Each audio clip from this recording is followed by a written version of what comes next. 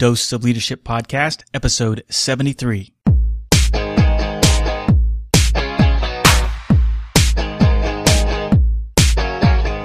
Welcome to another episode of the Dose of Leadership Podcast, the show that brings you inspiring and educational interviews with today's most relevant and motivating leaders. Each episode is dedicated to highlight real-life leadership and influence experts who dedicate their lives to the pursuit of the truth, common sense, and courageous leadership. And now, here's your host, Richard Ryerson. Hey everybody, welcome to the show. This is Richard Ryerson. Thanks for tuning in to another episode. It means a lot to me. Before we get started on the interview, I'd like to pass along some of the services that I can provide you and your organization. You know, leadership is the difference maker and the deal breaker. You know how I feel about it if you're a regular listener on the show.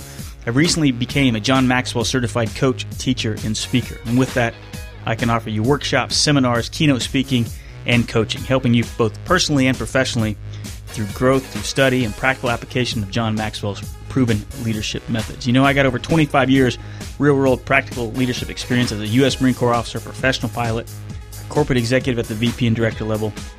And you know I'm passionate about leadership. And you know that I believe it's central to every aspect of our lives and that all our leadership challenges should be met with that lifelong dedication and pursuit of becoming calmer, confident, consistent, and courageous. So I'm looking forward to working together through accountability with you. To learn more, go to doseofleadership.com, click on the speaking and coaching menu item, and I look forward to hearing from you. Again, thanks for tuning into the show. Well, I'm so thrilled to have on my show Dondi Scumaci. She's an international speaker, author, and expert in professional and personal development. She's known for her high-energy seminars that produce tremendous dramatic results. Her workshops are designed to deliver solid, actionable disciplines for employees and executives alike. She's the author, too. She's her best-selling book, her first one, Designed for Success, 10 Commandments for Women in the Workplace. Her second one is Ready, Set, Grow, where she expands on a mentoring theme, offering a blueprint to rediscover your passion, overcome your fears, and create the life you've always wanted. And her latest one, Career Moves, and readers will discover a powerful story, and I just finished it this morning. It's a great book, and the readers will learn how to write their own story of success. Dondi, I know it's been a long time coming. We scheduled this a month ago. Thanks for finally coming on the show, Dose of Leadership. It's a pleasure to be here. Thank you for the invitation. Well, you know, we've had so many, I wish we could have captured our pre-conversation in a month ago and just one we just had. I'm so excited to talk to you and finally capture and recording some of our conversations. So a little bit about yourself. Let me and the readers know a little bit more about your journey and how you got to become so passionate about leadership and becoming an author. Thank you. I started out as a banker. I like to say I started at the beginning, not the bottom, but I truly started as a teller in a bank in Seattle and worked my way up through the process. And I like to say took the stairs two at a time because I had great mentoring. I had great leadership and great mentoring. Ended up being an executive director and vice president of a couple of large banks in the United States, one in Seattle and then one in Minneapolis. And most of my work was really around developing people and developing sales and service, shaping the customer's experience, but also shaping the employee's experience.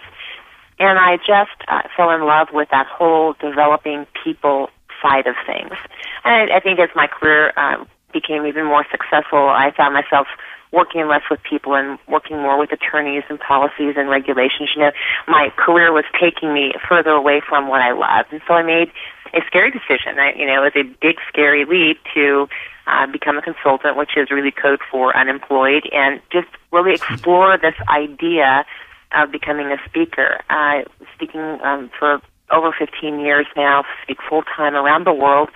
I think I've been to every state except for one, and I have it on the target list. I'm going to get there eventually. Do a lot of work in Europe and great deal of work in Africa, Australia. I get to go there once in a while to do some work in Canada, quite often actually there. So I travel a lot. I spend a lot of time in airplanes and hotels, but also with great people around the world, really figuring out how do we fully engage and how can I take a hold of the possibility in front of me with both hands, right? And how do I take responsibility for my own journey as well? The authoring part, the writing part, fell out of the speaking part. A publisher was at one of my conferences, and it was a large conference for women in San Antonio, my home, and at the speaker's dinner, a publisher turned to me and said, I've come to ask you if you'd like to write a few books. And I said, absolutely. So that was the trilogy. I call them the girls, right? It's Designed and Grow and then Move. And they really are, each stands alone. But there's a continuation also between them. It's really about taking full responsibility for myself. For example, in Design for Success, there was a model that I think is so powerful. I wish somebody would have handed me this model when I was in high school and getting ready to continue my education and moving out into the workforce. And the model really talks about the value that you drive determines the opportunity that you see. So opportunity always chases value. And if I can just focus on the value that I drive, I need not worry about my opportunity. It's on the way. A lot of people have that flipped over. They're waiting for opportunity to show some value, right? I've actually had people say to me, well, when I'm paid more, I'll do more. And I laugh about that because you're not worth more yet, right? You have to be something first. So it's really about taking full responsibility and focusing on those actions that produce results in my life, the results that I want to see, that align with my values and my definition of success, and knowing that if I would just every day focus on my value, the opportunity chases that, and so my opportunity will come. Yeah, I love that. I love the fact, if you just could just tap into your purpose and providing value without asking. I guess it's just called good old-fashioned initiative. I can tell you how many times people that have worked for me or I've worked around, and I've seen them kind of just waiting for them to be told what to do or waiting for the opportunities to come to them. And it's not the case. You've got to take on those assignments that necessarily are scary to you or they don't seem all that attractive. I don't know. I love what you just said, and I love. I need to read your other two books. The last one, or the one I just finished. I mean, that highlights that theme quite a bit. That you have to kind of make your opportunities and show your value in other ways. You just can't wait for things to happen to you. Being a little creative. I also think you said something really important just now. I like to ask, I am a designer of mentoring communities for the Fortune 100. So when I look at the core of my work, I spend a lot of time around building those mentoring communities and making them part of the DNA of the organization. So, because I think for most organizations, what happens is that they might have a mentoring program. And things start out, really they do at a programish level, and that's fine. But you want to push that to the veins of the organization until it becomes a natural way of doing business. It's not a program, right, that I'm in. It's a way of thinking about where I am and the opportunities around me and how I can serve and what I need, how I'm reaching for mentoring. So, I really do spend a lot of time around those conversations and that initiative that you talked about. Sometimes when I'm working with the mentoring communities, I'll ask protégés and mentors, what risks are you taking? And what risks should you be taking? Because I think that if we could ask bigger, better questions of ourselves, and that's really always the call to action for a great mentor, is ask bigger, better questions. And it's not about having all the answers as a mentor either, right? It's about asking those big questions and getting people to think and to notice things that they might be missing otherwise. Getting back to the whole value added, one of the exercises, and I'll just share with you, this is a quick takeaway for your listeners. One of the things that I'm working on right now is a 30-day journaling challenge, because I'm a big believer in journaling, but I haven't always been very good at it myself, right? I'll start out really good, and then my journal will sit there, and I'll open it up, it'll be, 6 months ago I wrote something in there. And so I've been trying to figure out what is the discipline of journaling. How do you get that to be sort of an automatic behavior? And one of the things that has really worked for me is that I sat down and I figured out what are my top 10 things that I might not do them every day, but I certainly want to build them into my week. I want to be mindful of them. They could be whatever you want them to be. For me, sometimes there's a spiritual element, some devotional time. There's exercise, certainly some time to get active. I want to be. I'm an avid reader, so reading. I have a stack of books sitting next to my desk that I need to read are in queue. I think you probably can relate to that. Yes. There's always those good books. So. Reading a chapter of a great book every day would be a great discipline.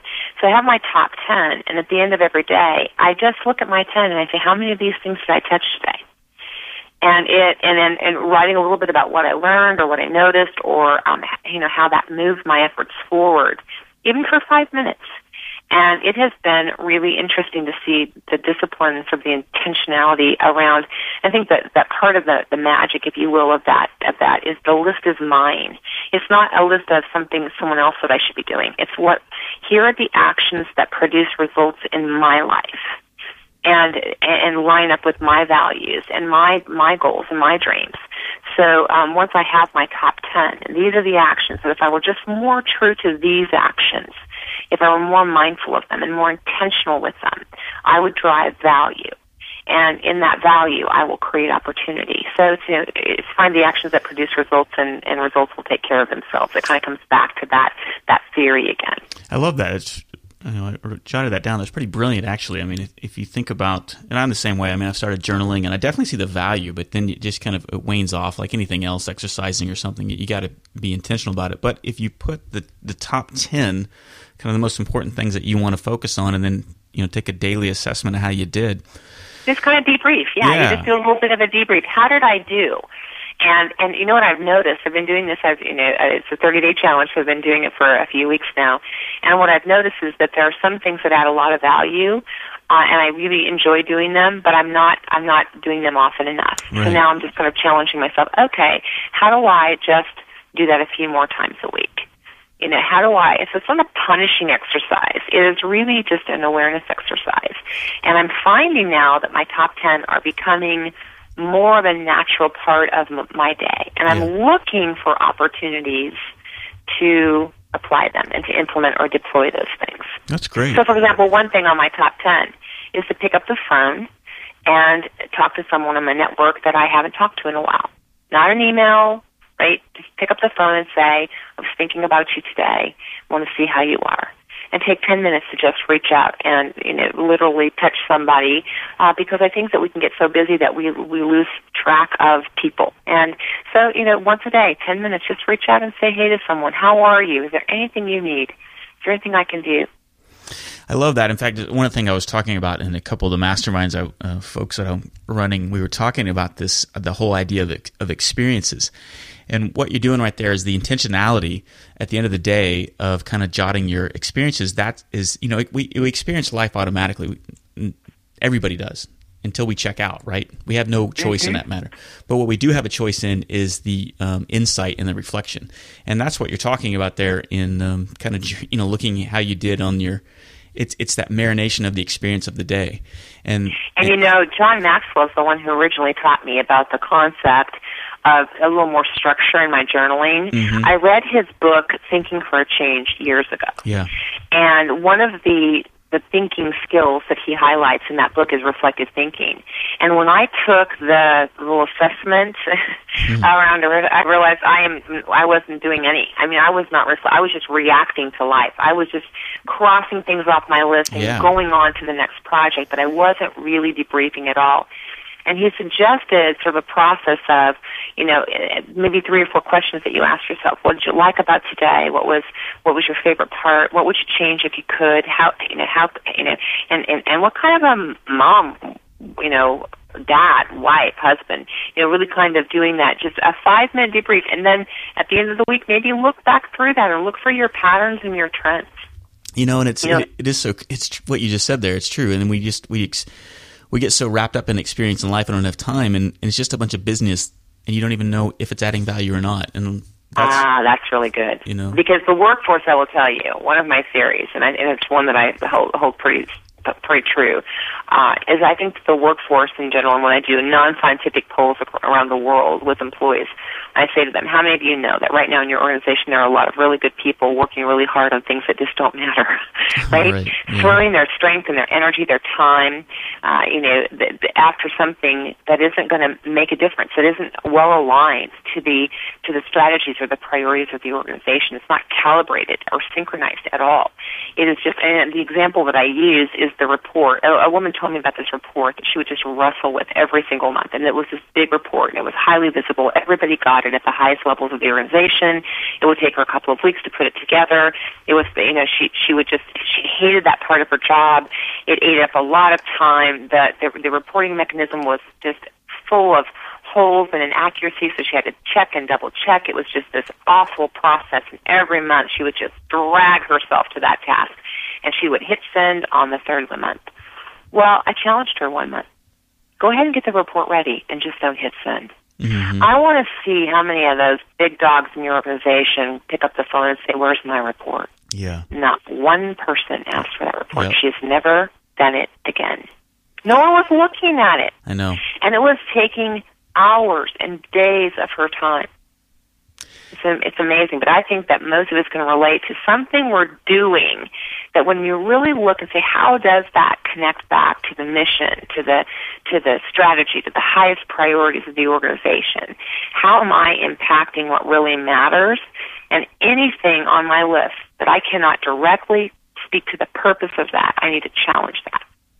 I love that. And you brought up some old memories. I did that maybe about 10 years ago. I was in a position and run an international operations department, and I would get just these inordinate amount of emails, right? And I was just overwhelmed and felt like I had to get through all of them. And same thing, reports and all this stuff. I'm like, what's that from that movie, Office Space, TPS reports or something? It always reminded me of, But it was kind of like that, and I did an experiment, just like you said. One day, for about a week, I stopped. I didn't reply to any emails except for the ones that are just obvious, And it was about 80% I didn't respond to. And you know what? The world kept moving. A lot of the requests that people asked me for, they forgot. And that's something I've always took with me. Is I said, let's just relax.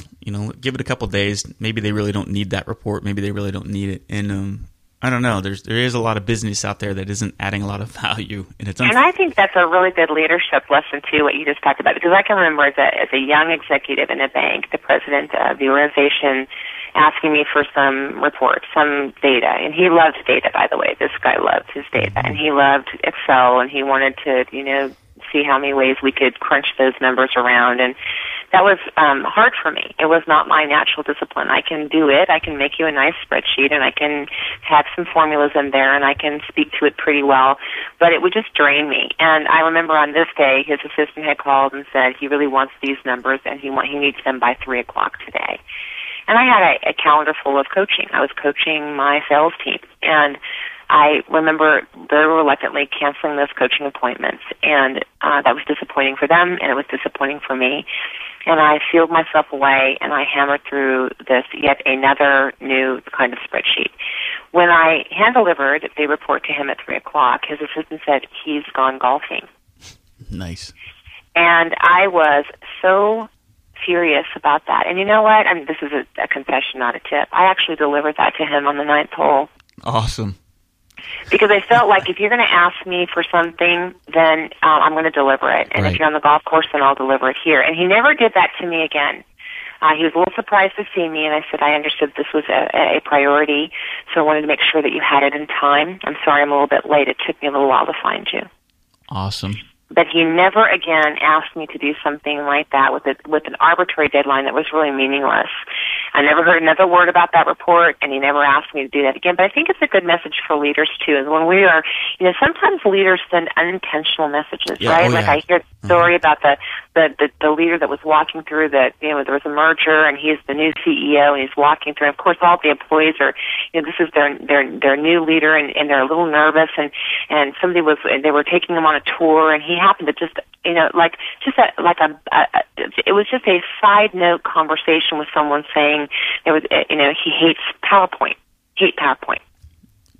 Because I think the gentleman had said, we'll get you up to date on all of the, all the projects that are going on, and he said, I just hate PowerPoint. So that word just went rippling through the entire organization, and IT literally pulled PowerPoint off of every single computer all over the sales organization. And so a couple of weeks later, they were doing, he did a ride along on a sales presentation, and the customer said, do you have some slides that we can see? Can we see this data? And they said, no, we don't use PowerPoint.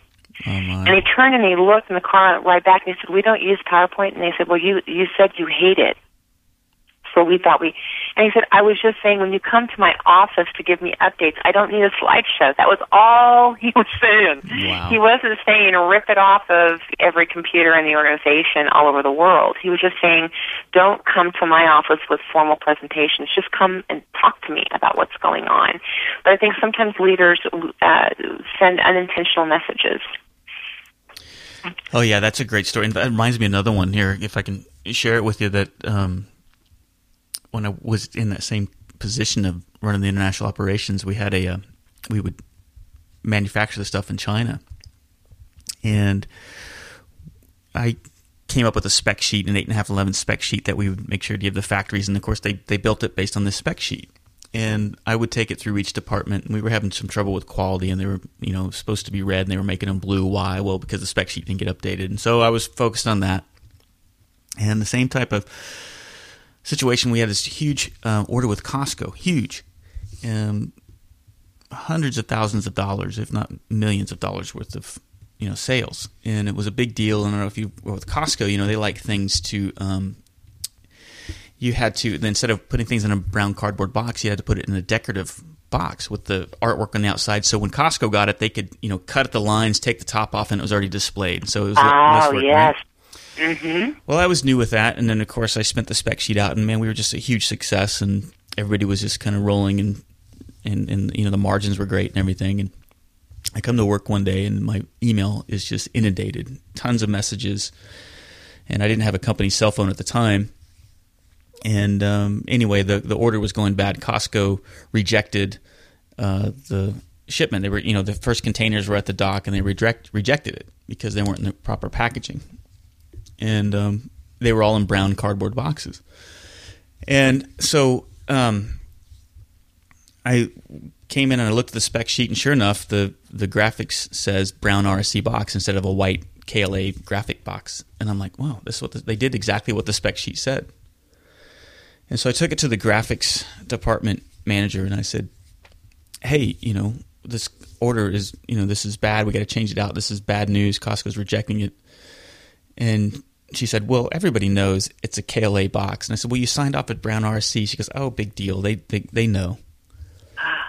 I got on a plane, and 2 days later I was in China in the factory, and I was down there on the floor, and there's a mountain of the brown cardboard box, where they were taking packages out and putting it in the brand new packaging, right? And it really hit me, and the supervisor was saying, and my translator was there, and he said, here's the floor supervisor. And I'm like, oh, hi, I'm Richard from so-and-so company. And he looked like he wanted to kill me. And he's speaking very angrily in Chinese. He's not speaking English. And I'm like, what's he saying? He's like, no, don't worry about it. We'll just go on. I said, no, I want to know what he says. And so basically the translation was he wanted me to understand all the problems and the troubles that they went through to change out this order. And in China, they're almost like dorms. The factories are like dorms. Like families live there. They eat and feed them. Right. And they, very nice factory, very clean. The kids go to school there in the factory. But they woke everybody up in that.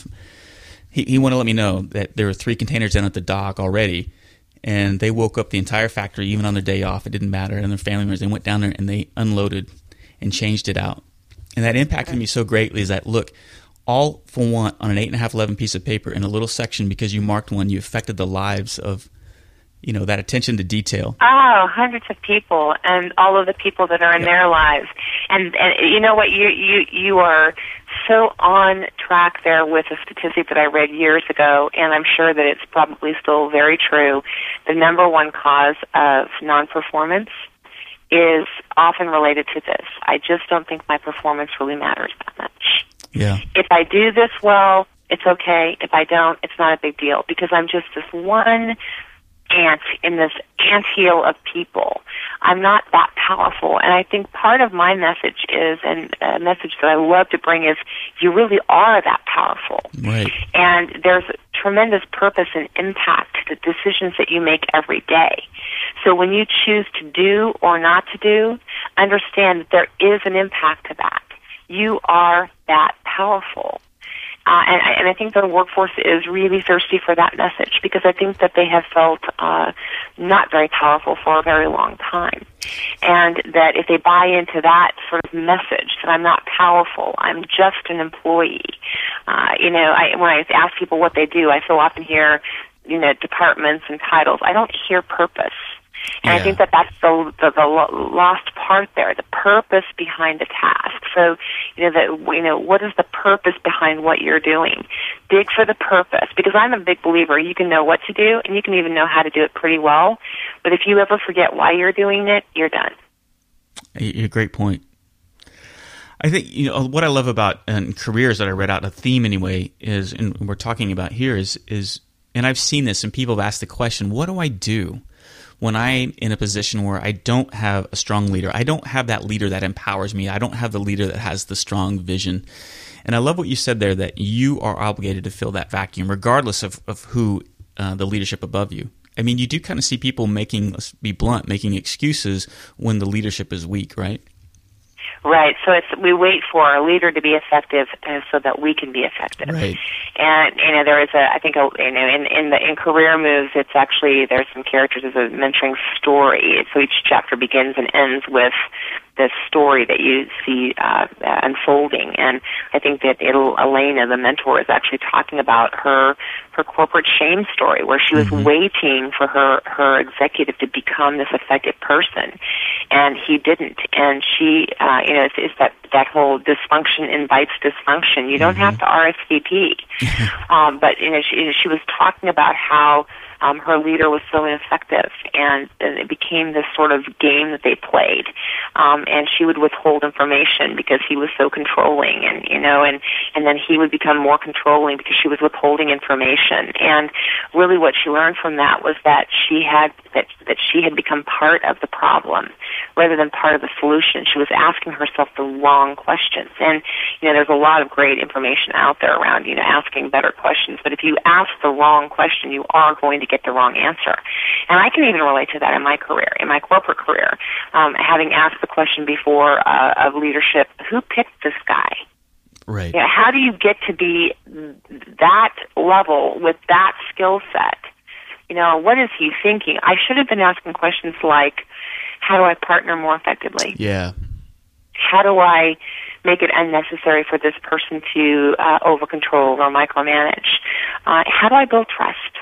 What does he or she need? How do I become a better business partner?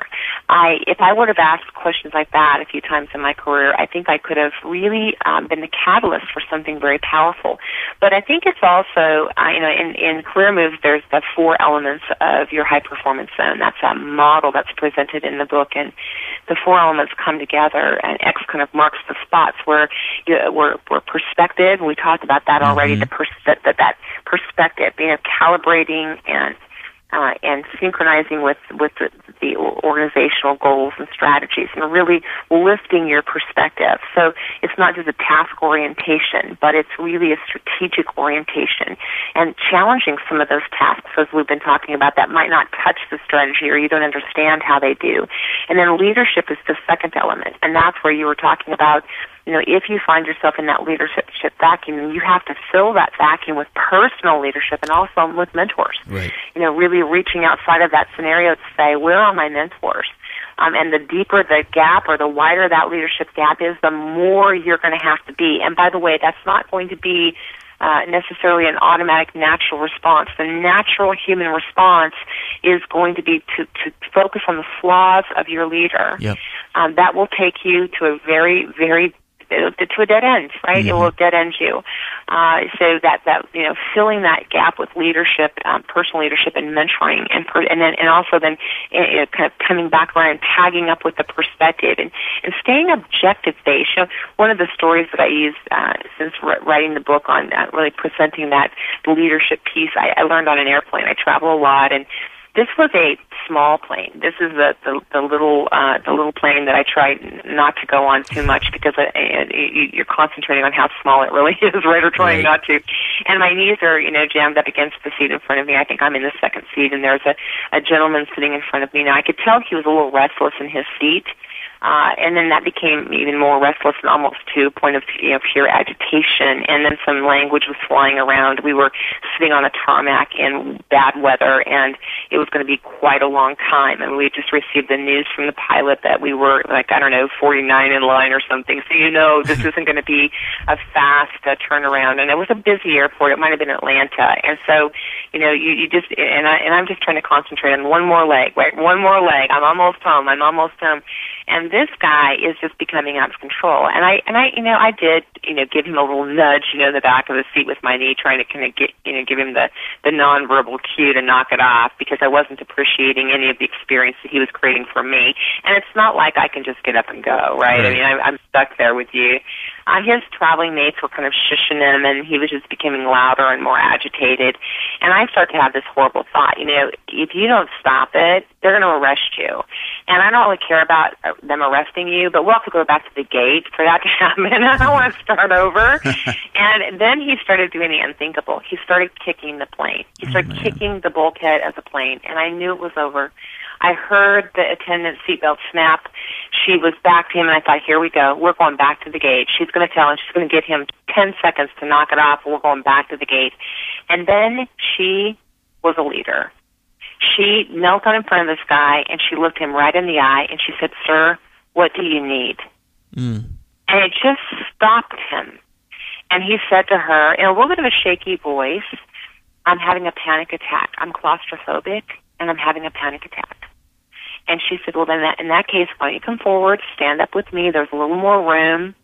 Get you something to drink." And I'm thinking, sure, he gets to go drink with you up in the front of the plane after that behavior. But still, as I thought about it more, when he turned back around, by the way, when we took off in a few minutes, he apologized to everybody on that plane for his behavior.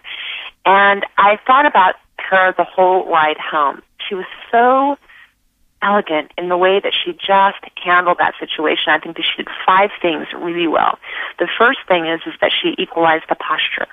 She shared her power with him in that moment. She didn't stand over him, and she didn't have to make him wrong so that she could be right, and she didn't have to wield her power, which she did have, by the way. We all know that she had some power there. She shared her power, but she led with a question, not a direction. And I thought that was pretty powerful, too. She reached into the situation to pull solutions out of it. And I think that another thing that she did that was just so powerful was she kept her eye on the objective. Right? She was really kind of thinking a little bit like an improviser. On improv theater, I talk about that in career moves. In improv, a scenario is thrown at you. That's called an offer. And in life and in work, we have to receive our offers, and then we can work to advance the scene, even if we want to change the direction of the scene. And she did that so beautifully. She changed the entire direction of the scene, but she did receive the offer. She didn't bat it away. She didn't block the offer, right? And she never forgot for 1 second that the whole goal, the whole point of all of this is that we take off and land somewhere else safely. Yeah. Loved that lesson in leadership from her. That's an awesome story. I love that. And just to see, because most of us would, use our position and authority and title to try to settle this person down. But she had the foresight and the emotional intelligence to say, okay, I got to dig down deep and figure out what this guy really needs. Mm-hmm. We're going somewhere, right? We're all going to go together.